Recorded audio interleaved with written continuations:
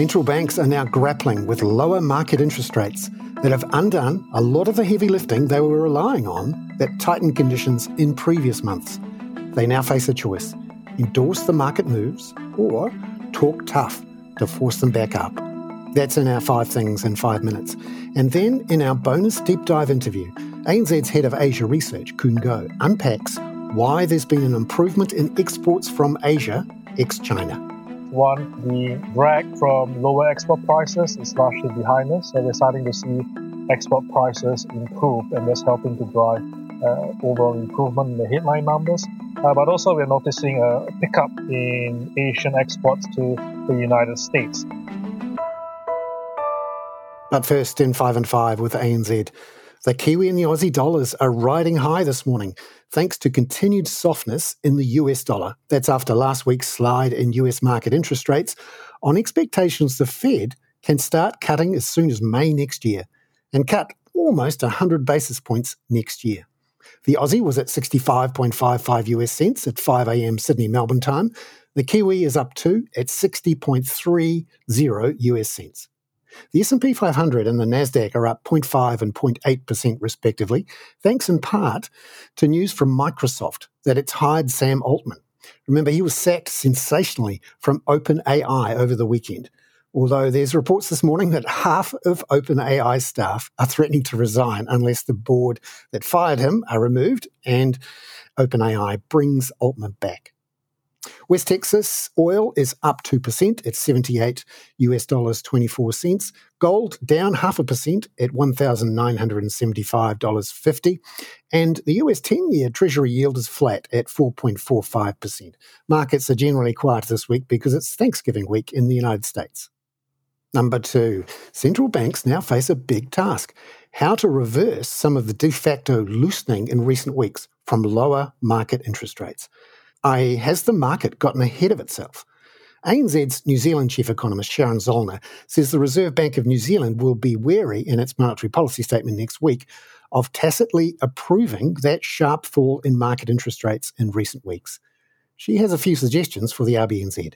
If the Reserve Bank is perceived as being dovish or basically rubber stamping the market's move to price cuts, that whole yield curve could slump quite a bit more, potentially easing monetary conditions. And we think the Reserve Bank would probably prefer to keep things reasonably tight over the summer. They do always have the option of a nicely timed speech, for example, to just shoot across the market's bows if they think things are getting silly.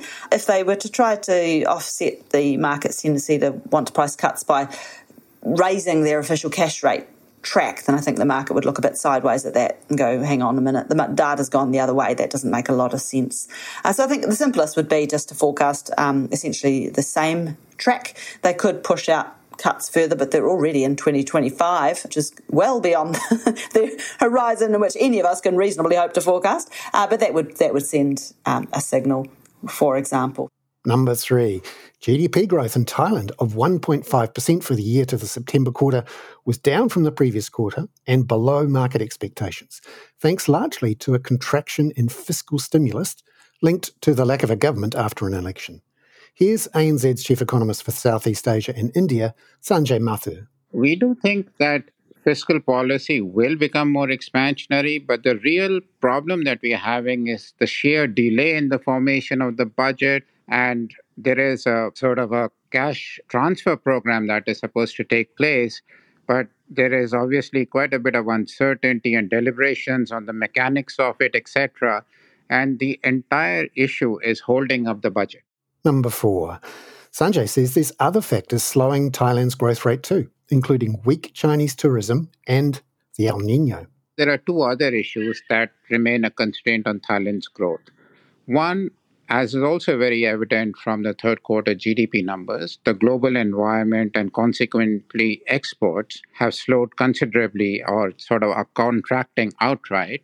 And the second is that Thailand is facing a drought situation. Now, agriculture is an important sector for the Thai economy, both from the perspective of agricultural exports as well as agricultural incomes. So these are the 2 principal headwinds that are confronting the Thai economy at this stage. Number 5. Sanjay says, however, the Bank of Thailand can't ease up in response to this weak growth. So inflation at this stage has come down considerably and is now well within the Bank of Thailand's targets. With this sort of growth profile, it would be fair to say that the Bank of Thailand does not need to raise interest rates any further, but rather can go on a prolonged hold from here on. What's your current view on how long it will hold before cutting? We believe that the Bank of Thailand will need to stay on pause at least until the Fed has clearly communicated that its next move will be a rate cut. So, most likely in the second half of next year is the first rate cut we can possibly see from Thailand. ANZ Sanjay Mathu there. Now, for our bonus deep dive interview, we hear from Koon Go about the improving prospects for exports from Asia, apart from China. For example, last night we heard that Taiwan's export orders contracted just 4.6% in October. That was much better than the 7.6% fall penciled in by the market and the 15.6% fall seen in September. Here's Koon. Well, not just in Taiwan, but across the whole Asian region, we are detecting an improvement in overall export performance. So, for example, we've seen year-on-year exports turning positive in India, South Korea, and Vietnam. And in Singapore, in US dollar terms, in October, exports was pretty much close to flat, minus 0.1%. Come November, we will see positive year-on-year growth. Now, what's behind this improvement is a couple of things. One, the drag from lower export prices is largely behind us. So we're starting to see export prices improve, and that's helping to drive overall improvement in the headline numbers. But also we're noticing a pickup in Asian exports to the United States. Now, we know that the US economy has been pretty resilient. It posted really robust growth in Q3. And that pickup in US growth is obviously translating through into increased demand for Asian exports. So that's been a noticeable trend.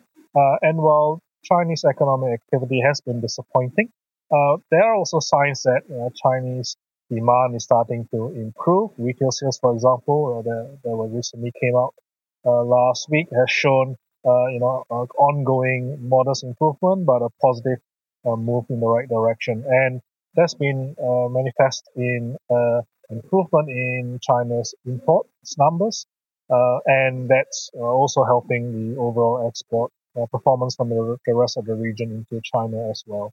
And what are we seeing from the semiconductor sector as a factor? Well, I think that's really the one area that has really turned around quite substantially. So semiconductor sales slump started pretty much from the middle of last year, but we have seen concrete signs that it has bottomed and is starting to turn higher. So we've seen month-on-month improvements in the export numbers for 5 months in a row now. This is the global semiconductor sales generally in aggregate. We've also seen semiconductor exports from Korea, Taiwan, and Singapore recover. And I think the best data point that we have that the global semiconductor sales cycle is starting to turn higher is the fact that TSMC, the largest listed company in Taiwan, reported record revenues for October. You don't report record revenues when semiconductors are still in the slump. So I think these are concrete signs that the semiconductor cycle is in a renewed upswing, and that should eventually lead to an overall improvement in the region's exports in the coming months. ANZ's Head of Asia Research there, Koon Go. I'm Bernard Hickey. That was 5 and 5 with ANZ for Tuesday, November the 21st. And look out tomorrow morning for analysis of the RBA's minutes, which are due later today.